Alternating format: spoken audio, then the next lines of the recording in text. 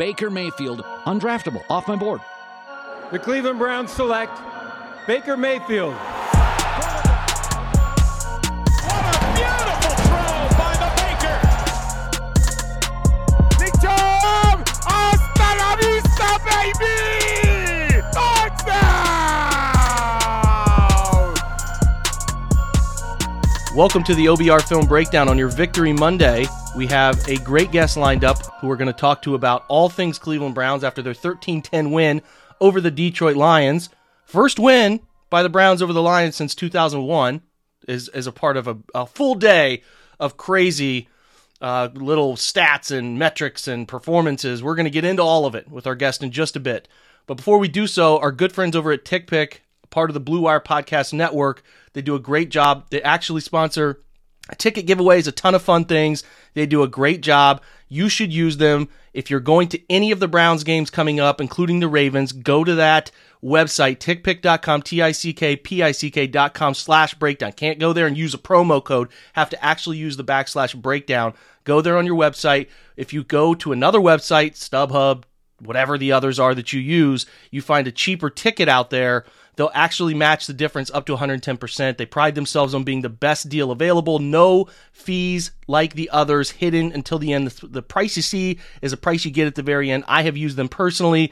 Fantastic, easy to use, comprehensive with stuff around the stadium, restaurants, Uber, all that stuff is there. Fantastic website, tickpick.com/breakdown. $10 off your first use. Go there and use them today. Now, we dive into the Cleveland Browns and we talk about some of the things surrounding this 13-10 win. It is supposed to be a feel-good story, right? It's a win. You don't get very many of these Victory Mondays in a season, in a year. We've dealt with worse. So I'm going to try to spin this positively to start. That's the goal. Going to talk stats before we bring in our guest, looking at the basic stuff here, man, what they did on the day. Kind of going through, Nick Chubb was 22 carries, 130 yards. Welcome back. Great performance from him coming off COVID. Tested positive, had symptoms, so he dealt with what came with that. D'Ernest Johnson, 5 carries, 26 yards. Baker Mayfield, 15 of 29, 176, a touchdown, 2 interceptions. We will talk about Baker, believe it or not. Austin Hooper had 7 targets. He had 4 catches, 53 yards. Jamarcus Bradley had 2 catches for 46. Jarvis Landry had 4 catches on 8 targets for 26 yards. And then David Njoku, 2 for 20, 1 for 17 for Higgins, 2 for 14, and that touchdown for Nick. Anthony Walker led the Browns with 8 tackles. John Johnson, Ronnie Harrison both had 6. JOK had 4. That's kind of it there. On the Detroit side, 136 yards on 14 carries for DeAndre Swift. Pretty criminal that he only got 14 carries in this game because he is wildly talented. He had a touchdown. Tim Boyle, 15 of 23, 77 yards, 2 interceptions, is as bad as advertised. There's no hidden thing here, guys, with Boyle. He is the college stats tell a story, and I don't really understand how he starts an NFL game. TJ Hawkinson had 6 catches, 51 yards. Amon-Ra St. Brown, 4 for 18. And then somebody with the last name Wright, I don't even know his first name, had 1 catch for 12 yards. On the defensive side of the ball, I'm not going to waste your time. Let's talk about general stats. The Lions went for 245 yards. The Browns went for 349. Both teams pretty miserable on third downs, 3 for 11 for Detroit, 5 for 13 for Cleveland. Cleveland did go 22 first downs in the game to 12 for Detroit. Browns ran 20 more plays. Both teams averaged 5.3 yards. 184 net rushing yards for Cleveland to 168 for Detroit. 77 net passing yards for Detroit to 165 for Cleveland. 10 Cleveland Browns penalties for 82 yards, 7 for 67 for Detroit. And trust me, LeVar Arrington, not a fan of penalties. Again, another topic we have to hit on. We might as well do that right now. And the Browns had 10 minutes of possession. Welcoming in Jordan Zirm, the check down, does great work. You all know him. He's been on this pod many times. Jordan, what's up, man? How are you? Jake, I'm good, man. Just really thinking about LeVar. I've been thinking about LeVar Arrington all day, so I'm glad that we're gonna start there. But no, man, I'm good. It was. I'm gonna be honest. This was one of the first times I turned on a Browns game, saw the weather, and looked out my window to. It was 80 degrees in Los Angeles today, and was like, man, that is a difference that I can almost feel through the television. Like it had, they had the raindrops on the camera today for a lot of the game. You could just kind of feel it. So tough conditions, man. But that was, it's getting to late November in Cleveland. Stuff's starting to come out. So it was a perfect, it really was like the weather was just like, oh, it's Cleveland, Detroit. This is what we're going to do.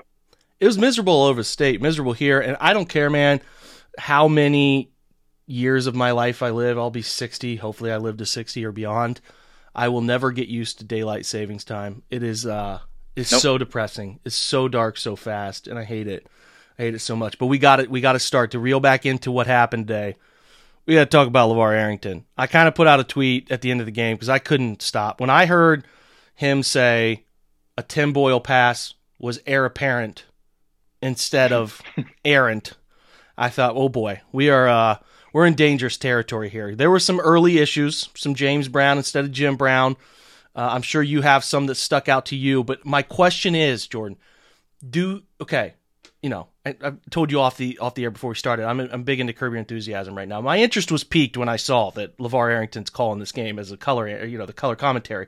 I was like, that's an interesting name. Did not expect to ever hear about him calling a game, but let's see what he's got. It started rough. It was rough throughout. He wanted Tim Boyle to make a play happen on a screenplay. Interesting. I didn't even recognize it.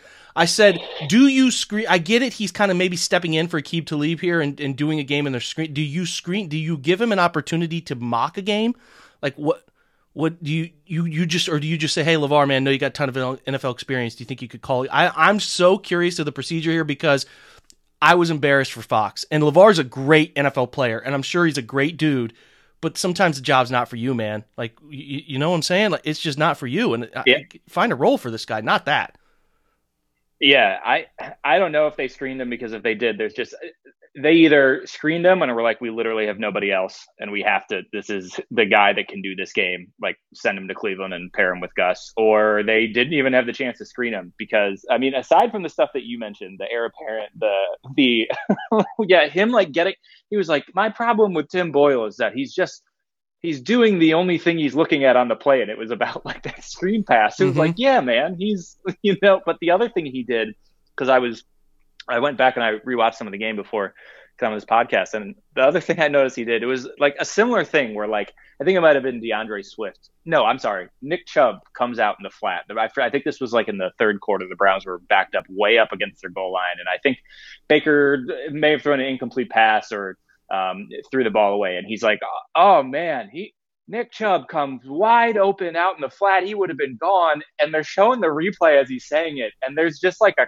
cornerback just like sitting and waiting for Nick Chubb, like right there. Like Nick Chubb was not that open at all, and he had like said it as if like Nick Chubb would have scored a 90-yard touchdown had he caught the ball. It was just like it was tough. It was really tough. The first couple of minutes, that's when I was like, I don't even know who's doing color commentary, but it sounds like they literally, no, not to be too mean about it, because yes, this obviously was not only his first game ever doing this, but like didn't seem prepared in any way, shape, or form. But he just like, it sounded like they had plucked a fan and like put him in the booth, and we're just like, okay, Gus is going to set you up and say some stuff. And that's like what it was, man. It was tough. It started with the Batonio pronunciations. It got really ugly. It got real ugly quick.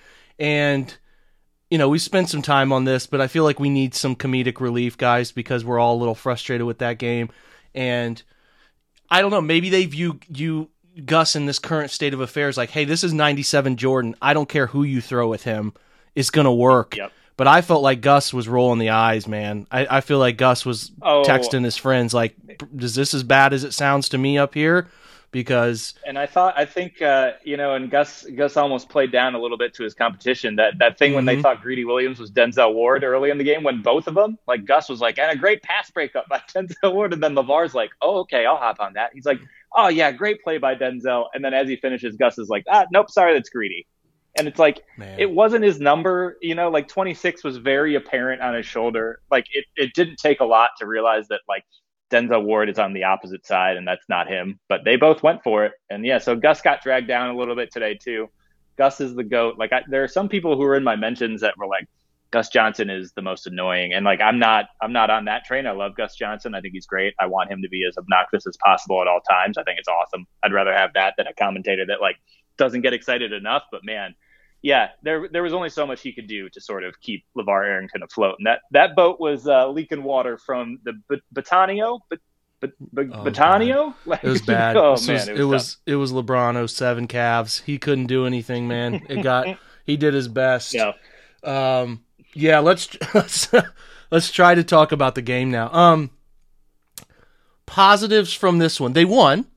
They won. They did win. I think that's been confirmed. It's been confirmed, and Nick Chubb had a nice game back, and I think everybody wanted him to get about 75 carries in this game, but I don't know if everyone knows this. He's coming back from the COVID situation. There is potentially a little bit of a breathing issue. There's also, we don't want to run this guy down too much. So I thought he played well. I thought I thought the offensive line protected very well. Yep. There were some holding calls, which were really weird snatch trap holding calls, where you get up under the breastplate of a defensive lineman and you rip him down. Thought that was weird because that's just a general technique used across the league. So that was a little flummoxing, but nonetheless, I thought they protected well. I thought they blocked in the run game pretty dang well, and that's probably it for the offense. Defensively, Denzel, heck of a play. And I thought Anthony Walker seemed to be all over the place. I'm going to be completely frank. I did not pay a ton of attention to the defense. Tim Boyle, I watched a couple drives, and I'm like, this guy's pretty terrible. He'd be a platinum member of the Browns jersey wearing mannequin if he was a Cleveland starter. He is the perfect, like, how has this guy not started a game for the Browns candidate? Mm-hmm. Like he's somehow there. has avoided. Great. I will say about Tim Boyle, great hair. Great hair. He took his helmet off a couple times, and I said, look, man, you may not have the juice on the field, but you got the hair, and you can only have so many things in life, and at least he's got that, And his cartoon, Fox cartoon, was pretty favorable too. Oh, really yeah. nice work on his arms. Good stuff. He's terrible though. I cannot believe, when you go look at his college stats, and he had 1 touchdown and 13 interceptions in his time at UConn, goes to Eastern Kentucky, I think throws 11 touchdowns, 13 interceptions in that 1 year. You wonder how this guy has found life in the NFL. It's quite amazing. Let me throw this to you. Did you get the vibe, whether it was the decision to start Boyle, whether it was the decision to kick a field goal late in the game, was it the decision to not go for it on some 4th downs? Did the Lions really not care? I mean, I think we're too far along in the age of data decision-making, and I think Dan Campbell has somebody he has to talk to. There's just no way as a franchise you can feel comfortable hiring somebody without knowing the procedure of talking to people about, hey, man, the data tells us to go for it here, or, hey, we should go for this instead of kicking the field goal. I got heavy, and I mean heavy. If we win, we win. If we lose feels from the Lions today. Did you get those vibes, too, that they were kind of not all in on winning this game? From a decision-making, not the players, but from decisions that you could kind of maybe get funneled down.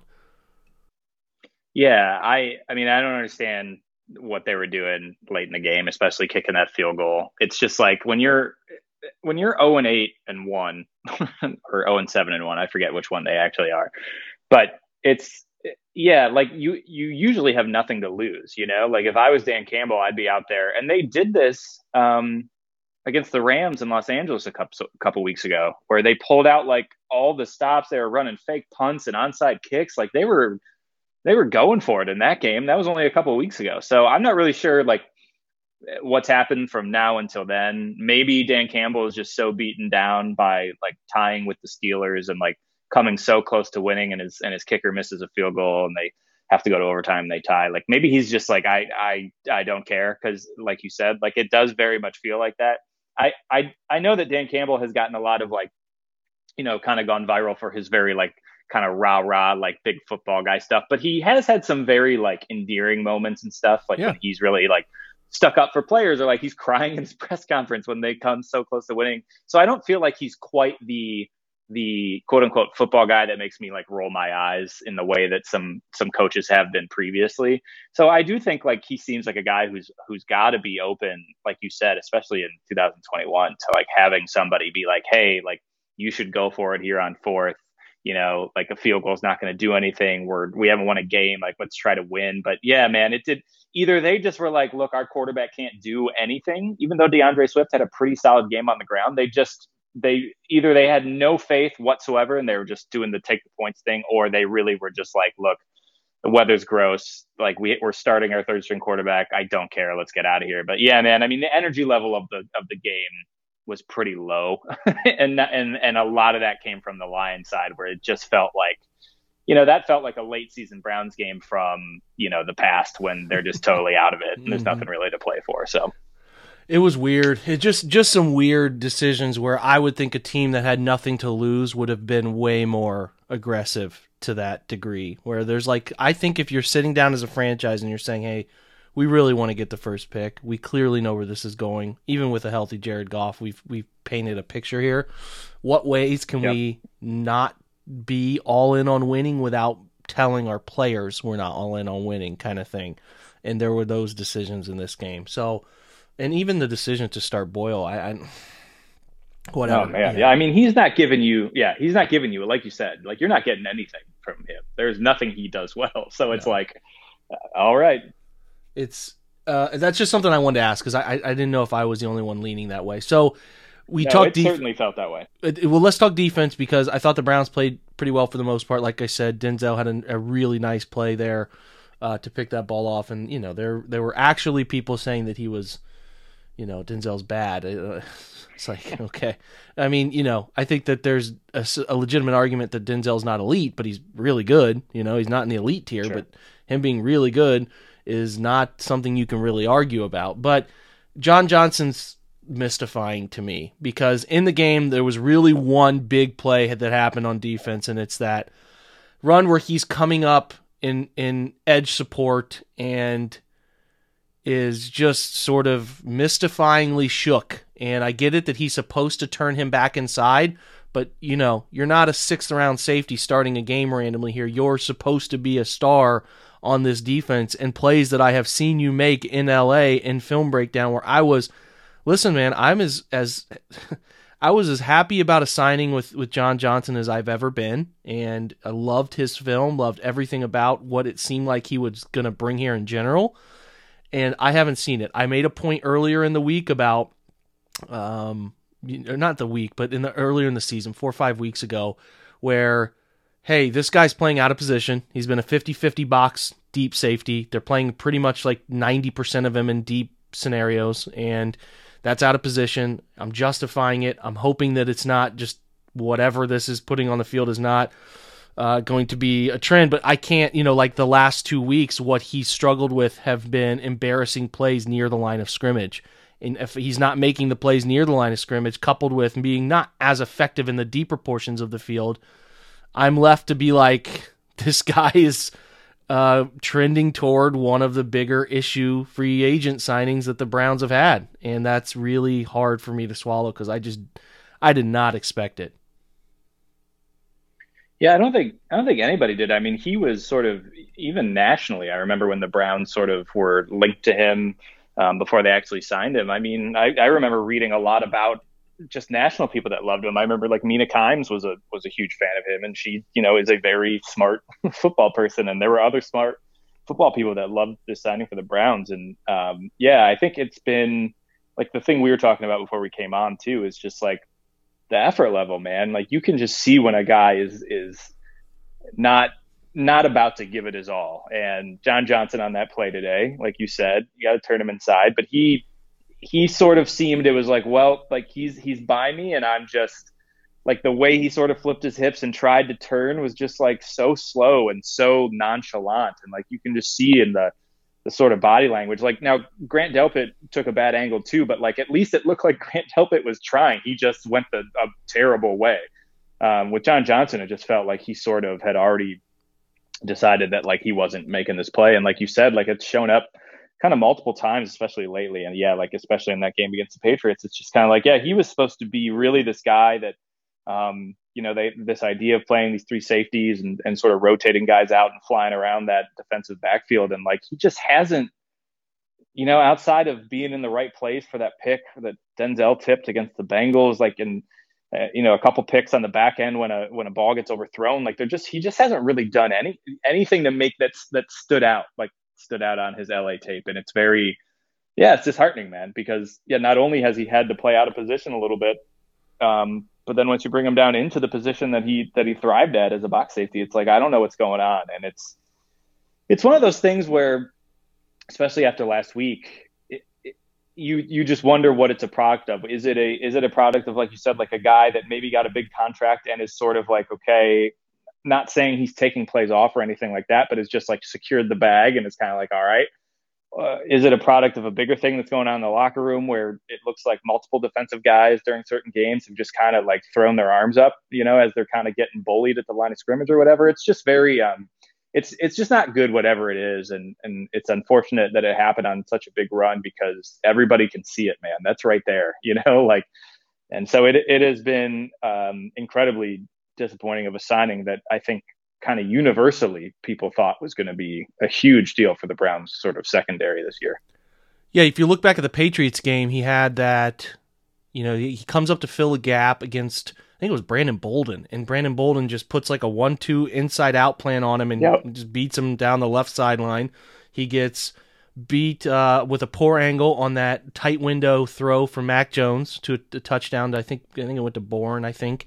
And then he gets embarrassed by Hunter Henry on a goal line pass where he's just like double stuttered. The thing that I'm most concerned about, and I don't know if John is dinged up more. I know he dealt with a neck, but like the game looks like it's faster than he is right now, where it's like he's almost surprised by how fast the game is. That part of it is extremely concerning to me because if you look slow.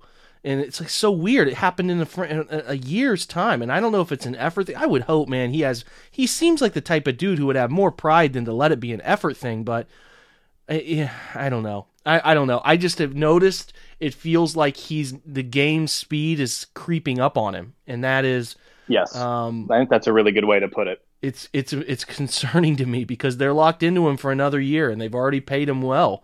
So I would love to see it improve, but the way I had a lot of held out hope because, because he wasn't doing what I thought he was best at doing. But when your most recent 2 weeks of errors are on situations that I think you should be, okay, that's a little bit more of what his sweet spot is as a football player. It's like, oh, what do I have to cling to? So John's concerning.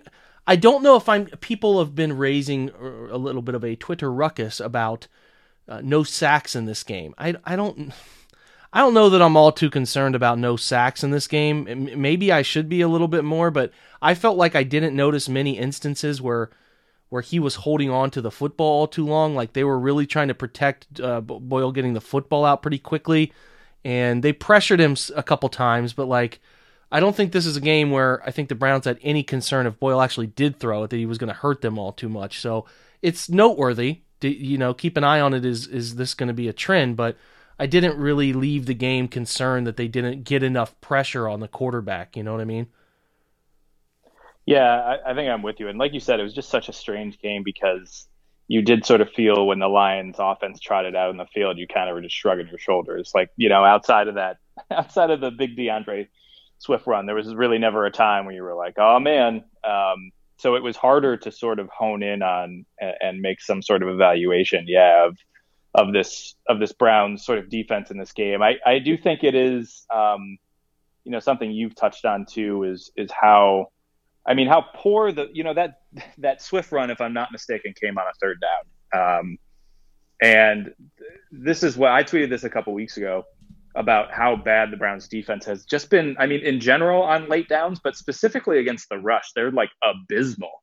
And it showed up again today, especially on that run where just, for what either they're not prepared for the run or something you've pointed out is some of their interior linemen are just getting bullied out of the way, whatever it may be. But man, it's a problem that continues to show up even against a team like the Lions, where not only can't they get off the field on certain third downs, so they did, against Tim Boyle, you're going to get off the field on third downs. But, just that run is very reminiscent of sort of what's been plaguing them all season, where it just seems like a simple thing to rally to the guy and get him down. And, he's making one cut and he's gone. And, yeah, man, it's just so the no sacks thing. Yeah, like I guess to your point, doesn't super concern me either. I think we're going to get a very good barometer of where this defense is over the next 2 weeks because they're going to play an opponent that is going to stretch them thin.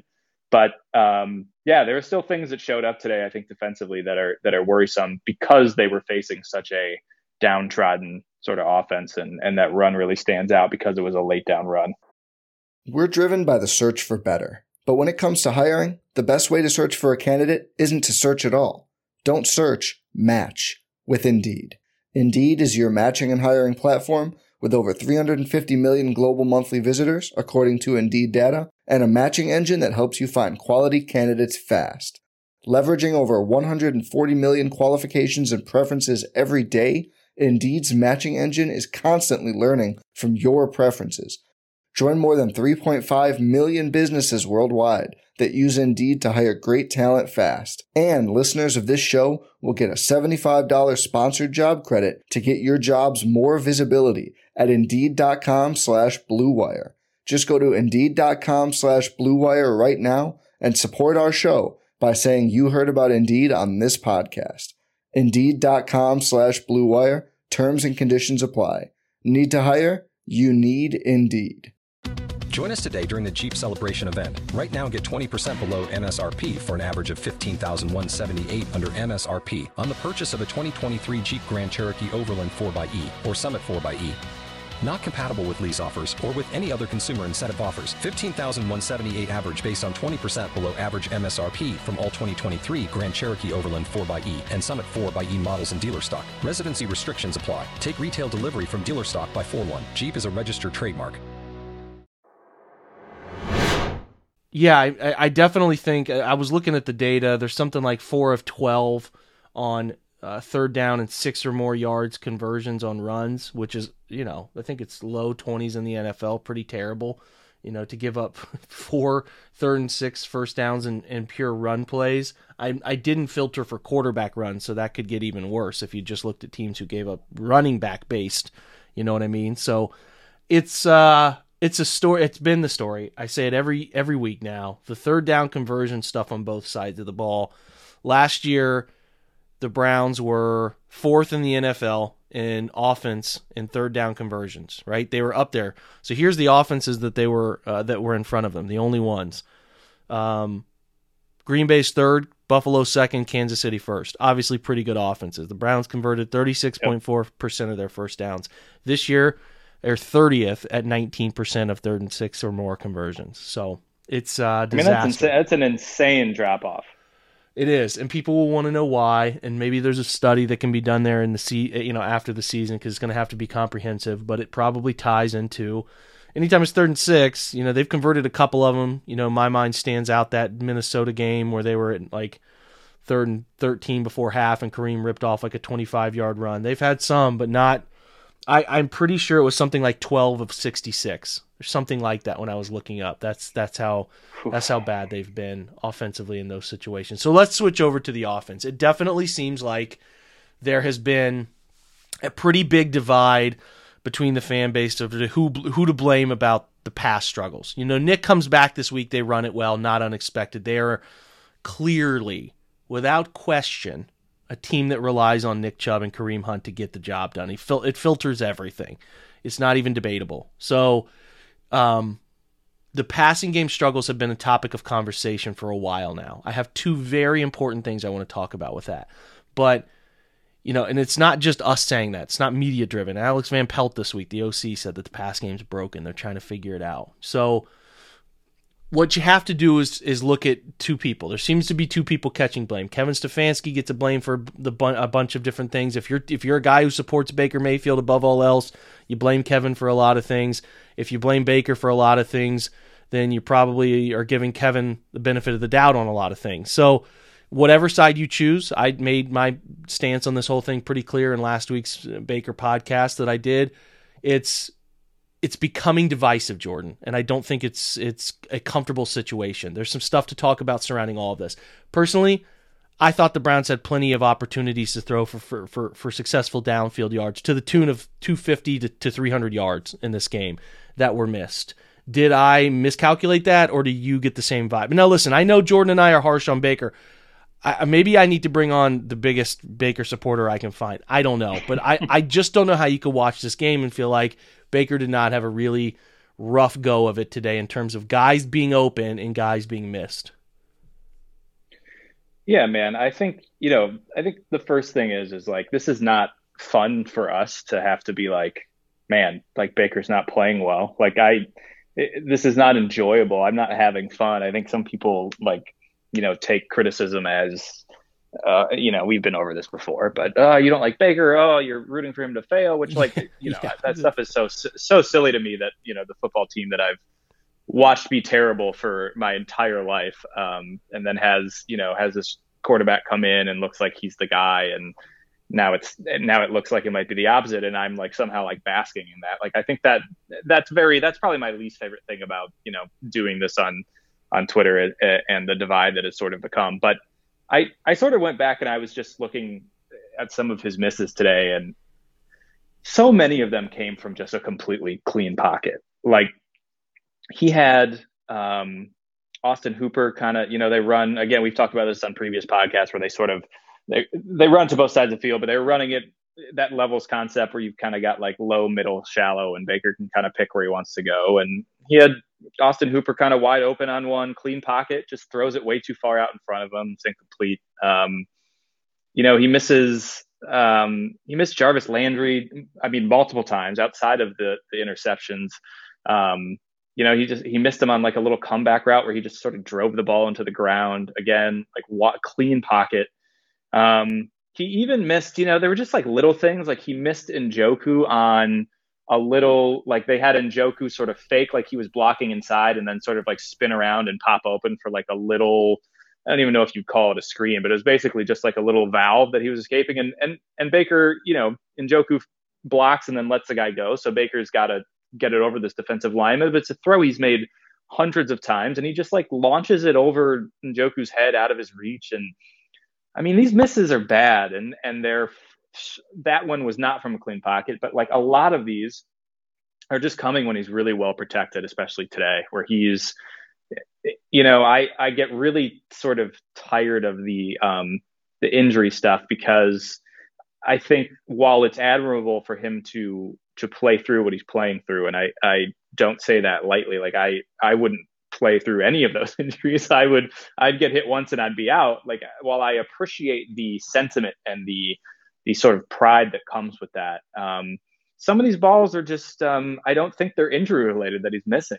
They're reminiscent of passes he's missed throughout his whole career, when he's missing high, like he did on that interception to Jarvis, where he would have missed a 7-foot tall guy with how high he threw that ball. He's throwing balls into the ground when he looks like it's from a clean pocket, and there's nothing wrong with the footwork, and he's driving, he's throwing into it. He's just missing throws, man. And without really any sort of explanation for it.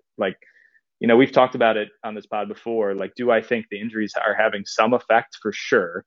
But some of it is decision making. Some of it is just, he's just missing. His accuracy is just not there. And so it was kind of hard to go back and flip through this, because he really did have a ton of opportunities without pressure in his face to just make some throws. And he just felt like he was missing, especially in the second half.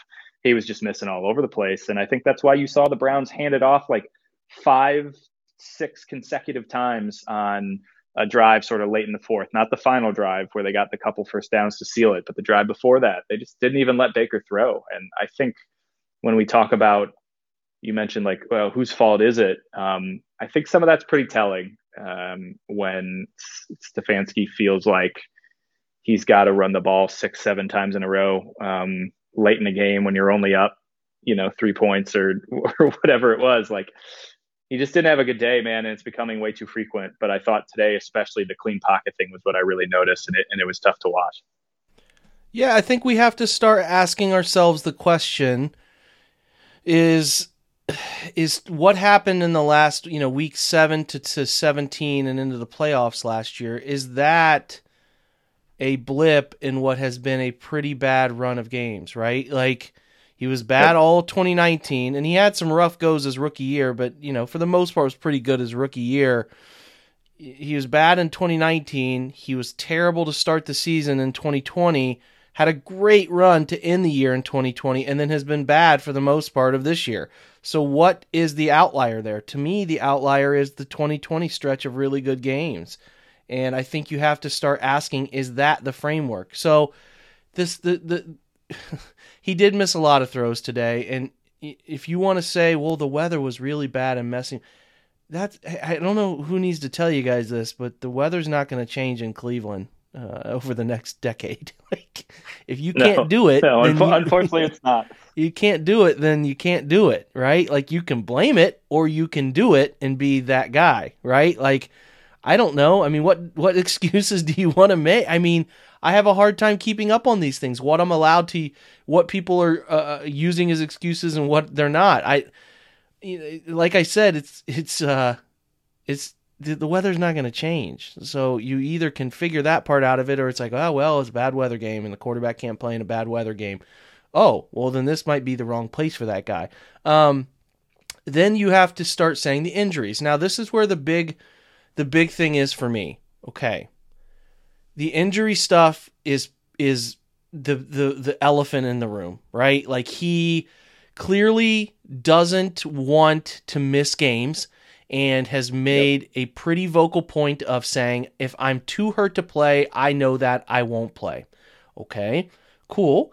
You are also going out of your way to whoever's close to you to get it released that you tore the labrum. You know, you released it to Glazer or whoever, and because that didn't come from the team, that came from sources, so it had to come from someone close to you.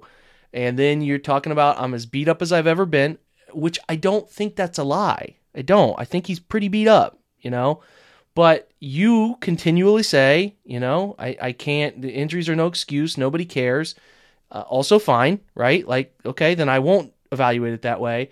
But you're clearly beat up to the point that, like, he was playing so bad today that I thought to myself, I got to get him out of the football game. He's playing so bad and he's limping around. There's no reason to be in this football game or even to have started this game to begin with. But I can't think I'm the only guy who thinks that. There's a lot of people with the opinion that Stefanski's doing him a disservice. Well, it's pretty clear, guys, Stefanski doesn't make the decision on Baker alone. This is not a 4th-round draft pick who they've started and they're not they're invested in Baker Mayfield as much as they can be invested in him. Every decision around the offense has been driven by supplementing Baker Mayfield's skill set. They've been doing it for a while now, if you haven't been paying attention. It is a huge, huge decision. So if you think Kevin Stefanski makes that decision on his own, you're living in a fantasy world. That's not how it works. So the thing that is interesting to me is everybody wants them to make this decision for Baker, but if you pay attention to what Baker says, if I'm healthy, you know, this was when it first came out. I don't know if it was the Denver week or what, Jordan, but it was like, if I'm ready to play, I'm going to play. Like, I make the decision whether I can play. Stefanski after the game today says, as it likely is, it's an organizational decision, right? It's Baker's input is obviously there, but it's an organizational decision. To me, that reeks of, it just, again, back to my point earlier, my interest is piqued. Like, that's an interesting thing to me. And the stuff around it, man, where it's like, okay, I'm pretty positive. I don't have any insider information on this, guys, but it appears that there's a pretty good lockstep between the data analyst that is Paul DePodesta, Andrew Berry, and Kevin Stefanski. They seem to see things pretty similarly. Who is mandating that Baker plays no matter what if he says he can play? Because we all see it.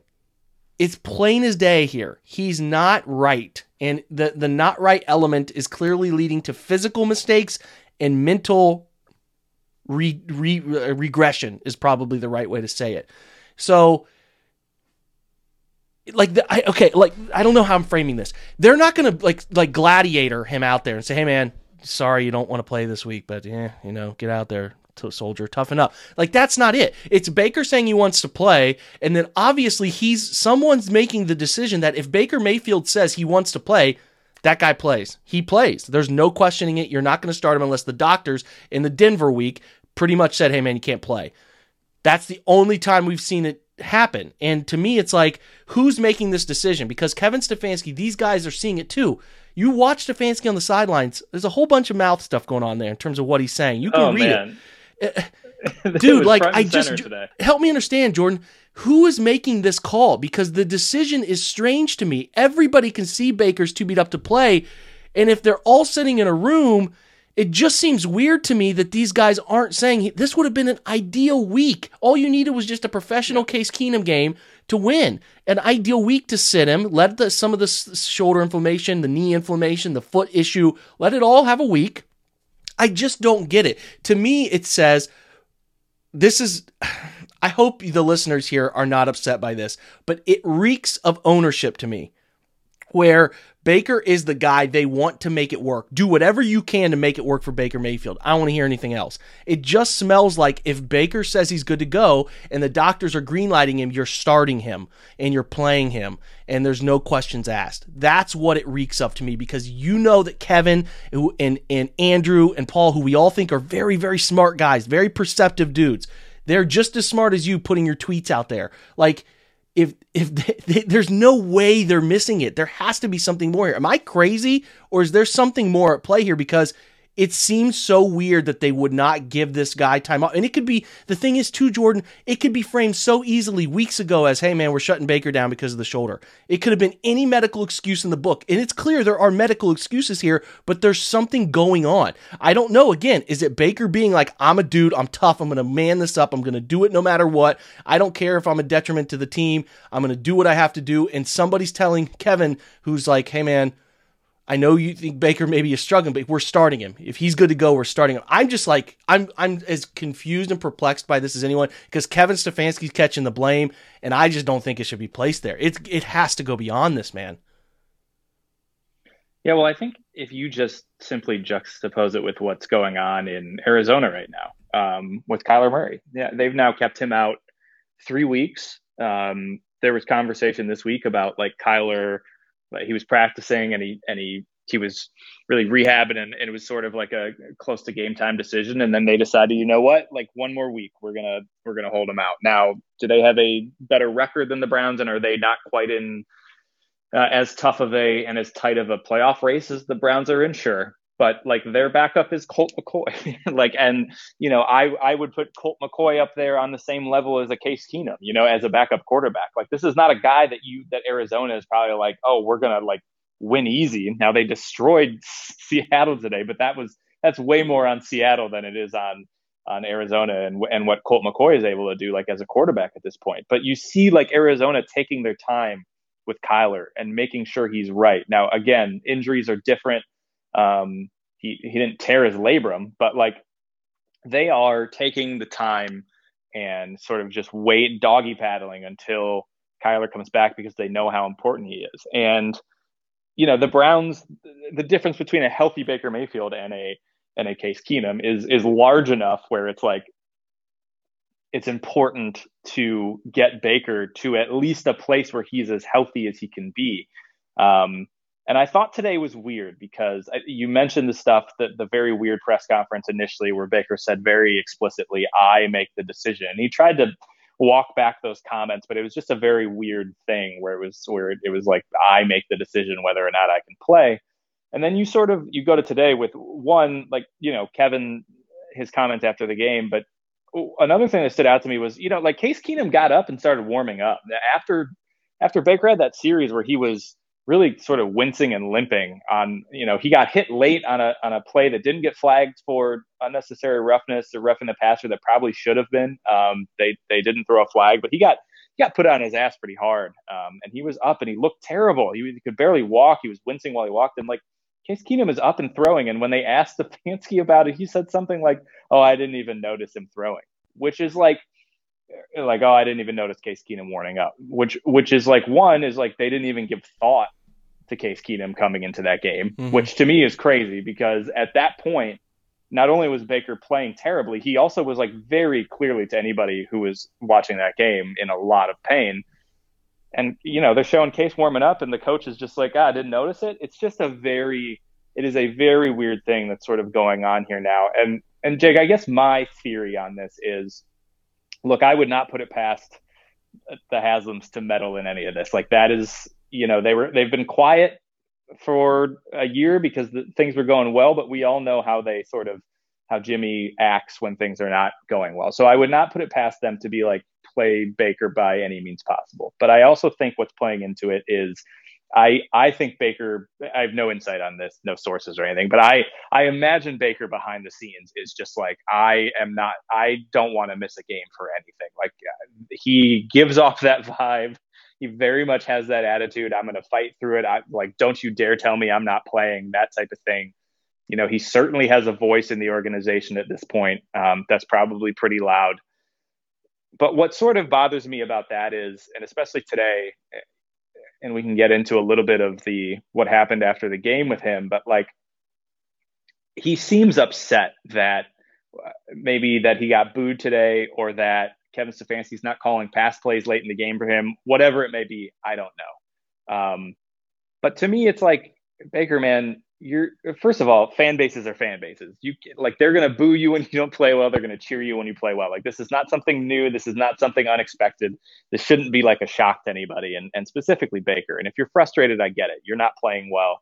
The team's struggling. This was supposed to be a different kind of season. But like, are we using the injuries as an excuse, or are we not? Are we using it as a crutch, or are we not? Like, it seems like he wants to have it both ways, and that's just not really, and you touched on this, and I thought it was a really good point. Like, you leaked about the labrum, you're bringing it up in the press conference, you're clearly injured, everybody can see it, but you're kind of using it more as like this thing of armor, rather than just being like, man, maybe I should really take some time and let my body heal before we get into November, December with division games that we have to win. And like, I just don't really know what's going on and why he was so upset today that he would walk off the field reportedly without shaking anyone's hand and then not do media. I'm not sure what he's so upset about. It's just kind of like, the reality of the situation is so clear, and yet it just doesn't really seem like he's sort of living in that reality, and it's going to come to a head. And I don't know what's going to happen this week and what's going on, but man, just weird vibes today from all around in terms of who decides whether Baker keeps playing. Clearly, whoever is making the decision is like, Baker's going to keep going out there. I don't care what's happening. And it's just, I don't know, man. I mean, he was playing poor enough today where it was like, he's actively hurting the team, and yet he played the entire game. It's several instances of that this year, and it's confusing to me. Like, they don't have Tim Boyle as the backup. They have Case Keenum, who's fine. He's not great. He's not very good, but he's fine. You could have won this game today. He'll beat the Broncos on a Thursday night. Yeah, like he could have won this game. That's the quarterback he is. I just don't understand it. Like, the whole thing is so bizarre. The whole thing is so bizarre to the point that, like, it just would have been very easy for any of these points for Baker to be like, I'm clearly not myself. People are watching this on film saying he's clearly not himself. Maybe he thinks he is, and maybe he's living in a different reality in terms of what he's thinking about how he's playing. I don't know, because it's very easy and not at all a thing where I would say, like, Lamar didn't play because he was sick today. Like, I have a very high threshold on guys like, I can't play. Like, you have a torn labrum, man. You're not winning awards for toughness out here. Like, it's cool. I respect it. Fine, you can make that choice. But at what point are you going to say, I'm not playing like myself? I feel like I'm hurting myself mentally and physically and not helping the football team the way I traditionally do. I just don't understand why Baker can't see it too and be like, hey, man, I think it's best for me to go on IR and get the surgery and get this done with now, so I can come back next year fully removed from it. It can show you guys I'm the dude that I know I can be. None of this makes sense to me right now. I just don't get it. I was going to say too, I think to sum it up for me is like, when does pride turn into arrogance? You know, like, when does your desire to prove to people that you can play through these injuries become just sort of an arrogant thing where you're hurting the team more than anything else, just so you can, like, get a point across? I think that's where we're at with him. And that's when it gets to a place that it doesn't need to be at, you know, like, if there is an opportunity for you to take some time to let your body heal a little bit, not even saying you have to, you know, do the IR thing or have the surgery, whatever, but just to, like you said, let the inflammation go down, and so you can be a better version of yourself as a quarterback. That's what today felt like. That's why it felt like he sort of stormed off and didn't do stuff today, because it felt like he's letting, you know, oh, these fans are booing me. Look at what I've done for them. Look, I'm playing through all these injuries. Yeah, man, you're throwing really terrible interceptions, and you put the Lions in a position on that second interception where they could have gone and taken the lead. Yep. So it's like that's the point where it felt like today, and that's where it becomes more than just like, oh, he's just not playing well. Now we're entering a whole different stratosphere, and we're just gonna have to see what happens. And hey, man, I know you're a big shot. Listen, I know you're upset about all of this. I get it.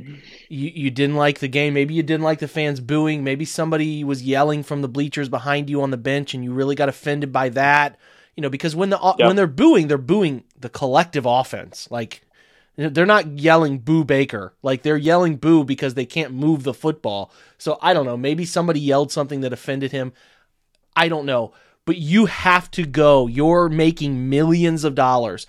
I don't care what profession it is. If somebody told me, "Hey, Jake, you can make millions of dollars here, man. All you got to do is play a game and then go talk to the media afterwards." Okay, sounds like a fair trade to me. You can't not show up to media. It's the job of the quarterback to have the tough discussions. And to me, that was really red flaggy. Like, that is really red flag raising. Like, yes, start it with just getting your hat from the equipment guy, trading your helmet out for a hat as you're walking off the field, not saying a word to anybody, and then no showing the media requirements is a problem. I get you probably don't like some people who cover the Browns, guys. Doesn't miss me, all right? I like some more than others myself, but their job is their job. And whether you agree with how some of them do it or not, that's not my business.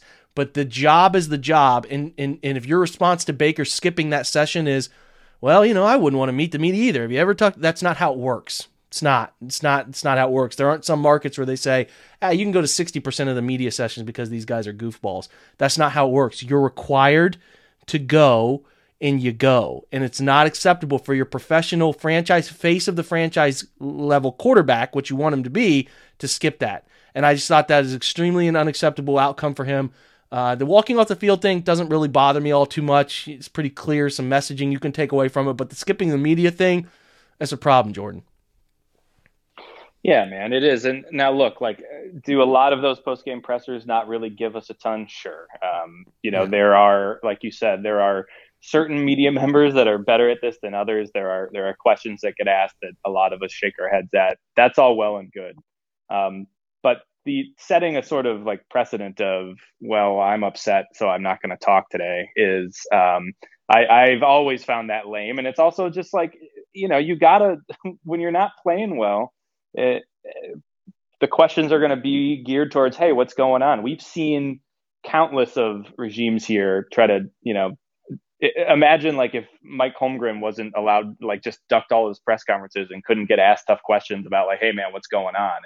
And all that. Like, there is still a level of accountability from the media here, whether you agree with some of their members or not, but that needs to be in a season like this when, people aren't playing well and there's all the stuff that went on with OBJ and like, there's stuff going on, and like the public and the fans always have a right to try and get as much information about that as possible. And so when you sort of just decide not to do it, it's no matter how silly some people may think post-game pressers are and how much value, that's another conversation to have. But just on a basic level of, hey, you could go in there, dude, if you didn't feel like talking, give one-word answers, whatever, like it is. Yeah, you don't have to come like up with Kanye albums. We're not asking for that, big guy. Yeah. We're just asking for you to go answer some questions.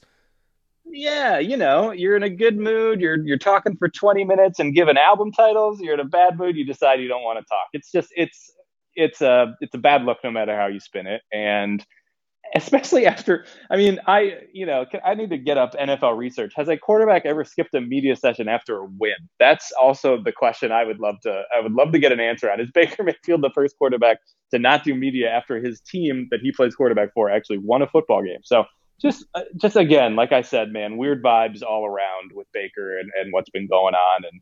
But I just think it's like, it's as simple as, are you playing well or are you not, man? Like, that to me is all it is. Like, I don't think there's some bigger thing at work here. I mean, maybe outside of the, like, who's figuring out whether Baker plays or not, but just in terms of like what's on the field, he's not playing well and he hasn't played well all season. And like, this was a season with expectations that I thought were completely reasonable for this team to make a deep playoff run.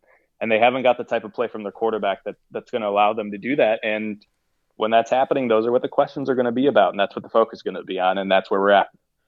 Yeah, the NFL is all about consistency. I tried to make that point after the game today on the Twitch show. Like, these guys are the 1% of the 1%. They're playing in the NFL. What separates? Russell Wilson, Aaron Rodgers, Tom Brady, they all have bad games here and there. But what is your consistency, right? What are you Yes. putting on the field more consistent than others? For yourself, more consistency of bad play or good play. Baker's had the Kansas City game was pretty good, and he had the Bengals game, which was pretty good. He's had 2 pretty good games. Otherwise, it's been a level of inconsistency all year. You track it back to inconsistencies, the 19 inconsistencies to start the 2020 season, and then you start to say, can you be consistently good? Everybody's going to have ups and downs. There are going to be ups and downs. High games, great games, and some duds. It's inevitable. But what is your consistency level? And that is where I think people sort of miss it with Baker. So that's kind of been my overall talking point with him is the consistency stuff is not good enough. But I'm really not trying to be harsh on him, man. I don't, there's a lot of leeway that you can get. I give him, but like you cannot skip a media obligation. The world's going to keep going. Sun's going to come up tomorrow. Cool. But it's like, it's in your it's the NFL mandates it, man. So you can't skip that, period. And it just is a bad look. And if your family members are putting things on Instagram and it's just, there's a whole bunch of turmoil going on that is unnecessary to what the ultimate goal is. So, I don't know. Otherwise, the only other thing that irks me is when we get on Kevin Stefanski about penalties. Like, these guys aren't coaching these guys to make the penalties happen. Like, Bill Callahan's not telling Wyatt Teller 15 yards down the field to push a DB in the back. The defensive line is not telling, the D-line coach is not, like his name is escaping me right now, is not telling, it's Kiffin, isn't it? One of the Kiffin brothers? Yes. He's not telling Jadeveon Clowney to line up offside 3 times. I think you need to shift your blame to the players and the culture around the team because the coaches aren't coaching those mistakes. And you can say, well, you either coach it or accept it. Hey, man, Myles Garrett typically has an offside penalty every game or every other game. I'm not pulling Myles Garrett. If the offense has a situation where, the quarterback doesn't let the guy step up onto the line and give them enough time and the cadence to do that, and it's an illegal motion, I'm probably not pulling the quarterback. You can't just pull everybody. The answer is not to make them run laps like they're 7th graders. Like, this is, it's just funny to me. Like, you cannot blame some of these mental mistakes. Now, if a coach doesn't get a play call in time and you get a delay a game penalty or something like that, I get it. But, like, players have to be held responsible eventually for the penalties, man. And I don't think anyone does that. It's always like, well, the Browns have that reflects coaching. Okay, go watch them. I guarantee they're not coaching these guys to make these mistakes, and they're harping on it. They see the same things you do. I guarantee they're harping on those things in practice. So eventually, the players, they're not going to cut them mid-season, but guys are going to wash out if they're undisciplined players. But, like, I just, like, what you blame the head coach for is just amazing to me, man.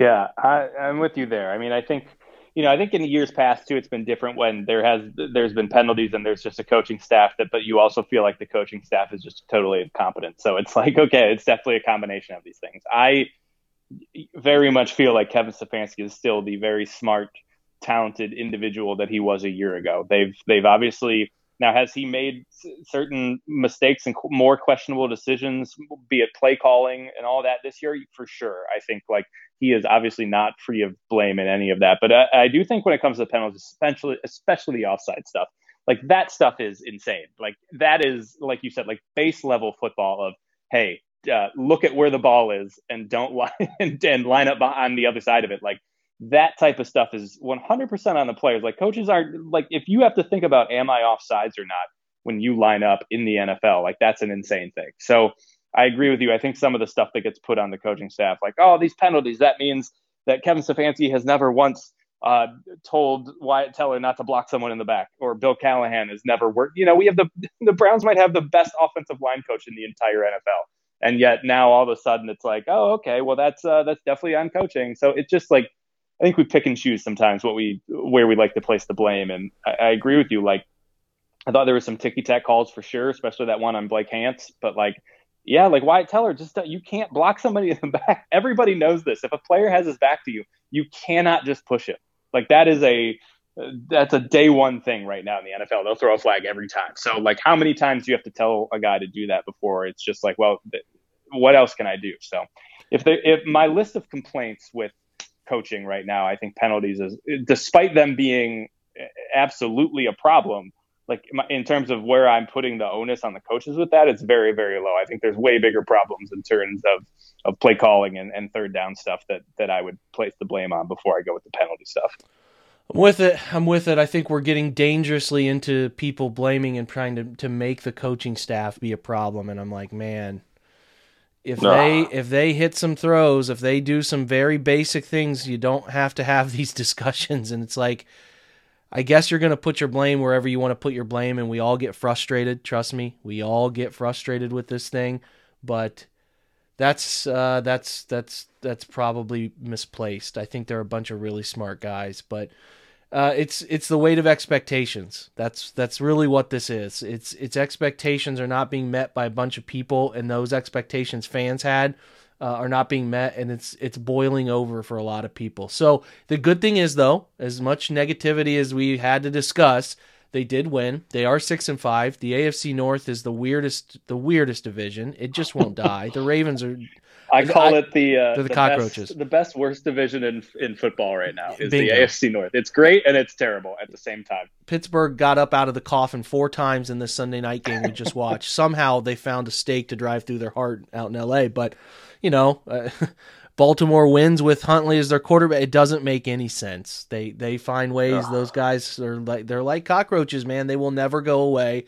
The Bengals are still, I think, an up and coming team that have a real chance to figure this out. But for the Browns' sake, they're 6-5. They're not out of this thing. They have a weird AFC. They're in the thick of the whole race in the weird AFC. And they have 2 games with Baltimore where if you win both of those games, you would be in a great position to make the playoffs. So everything is still in front of them. I am not optimistic about them figuring it out for 2 wins there, but everything is in front of them. And we're not going to count them out until they show us that they're completely done. As frustrating as today was, and I'm pretty positive that the Lions were the only team that they were going to beat in the NFL today, but they did win. And 100%. Yep, they did win, and you should enjoy your Monday as best you can. Stay out of Twitter arguments that are unnecessary. They won't get you anywhere. And, your Cleveland Browns are 6-5. Any closing thoughts, Jordan? Only closing thought I have is they need this bye week more than any team has ever needed a bye week. The last thing I'll say, last point I'll make is I was watching the latest episode of Building the Browns, which I think came out after the Bengals game. So there were a lot of good vibes, good feels in that before the Patriots game. But something that I believe it was Paul DePodesta said was, I thought, really introspective. He said, last year they had the bye week right in the middle of their season, like smack dab in the middle of the NFL season. And DePodesta was talking about how useful that was to sort of use the term self-scout. And how they haven't had the opportunity to do that this season, and how having a bye this late almost feels totally pointless. I'm not saying that it would make a huge difference had the Browns already had their bye, especially when they were going through some of their struggles. But I do think it is after hearing Paul DePodesta sort of talk about it like that, I do think that it is important for them to have a week off and really just do a full sort of inner surgery on the entire team. I think they really need that. Unfortunately, they have a primetime game in Baltimore, the tougher of the 2 matchups against Baltimore coming before they can get to that bye. But I think that even a good performance against Baltimore, maybe they lose, that's going to be a tough place to play. That's going to be a tough atmosphere on a Sunday night. And who knows how healthy Baker is. But even if they put up and had some decent feelings coming out of that game into the bye where they can really just take some time and break everything down on a higher level, I think will be really good. So I found that really interesting. Let's make it to the bye. Let's get to a good place, and then let's see what the rest of the season brings. It's crazy to think that they've been playing every week since the start of September to the first week of December. It really is something the NFL should look at, because that's a ton of football, man. And I agree with DePodesta there with, like, it's almost pointless, like it's so late in the year that all the weeks you probably felt like you needed it are not, they're long gone. And now, like, by December, you're like in a groove, with what it's so weird. I do know terrible timing. I do know that I looked at it at the beginning of the year and I was like, whew, that is a late bye week. That is a far off bye week. And I'm pretty sure all other AFC North teams have already had their bye. Bengals, Ravens, Steelers. I believe they've all already had their bye. So the Browns are the last remaining group. And we're almost there, Jake. We're almost there. It would be well served for them to win or, like you said, have a great showing even in a loss, because if it's a 45-7 Patriots type loss going into the bye, oh boy is right. So we hope they figure it out, and we'll keep you posted all week as best we can. Otherwise, Jordan, I know everyone here, listeners, appreciate your time, man, on a late Sunday night. Well, now Monday morning. And again, I appreciate it as well. Thanks, man. Yeah, man. Always great chatting Browns with you, man. Appreciate it. Okay, that's a wrap for today's episode. Check out the Monday Rewind show on Twitch. That'll be up. We'll have some articles covering the game as well. Check all of those things out for all your OBR coverage. That Fred Greetham will be live from Cleveland as well to give you some quotes about coaches, discussion points and player discussion points for media sessions. And maybe we hear from Baker Mayfield. I don't know. Didn't hear yesterday. Maybe we'll hear today. So thanks for joining us today. We'll have Chalk Talk Tuesday where we'll do our usual covering points, talking about the three different phases between Baker, O-line, and defensive play. We'll check all that stuff out. So continue to join us. Hopefully the coverage is something you're still enjoying, and we appreciate Jordan's time. We appreciate your time. Thanks for listening. All those download subscriptions mean the world to me, as usual. Thanks, guys. Have a great kickoff to your week. It's still a Victory Monday. The coffee might not taste as sweet, but it is a Victory Monday, so enjoy it. Have a great day, and go Browns.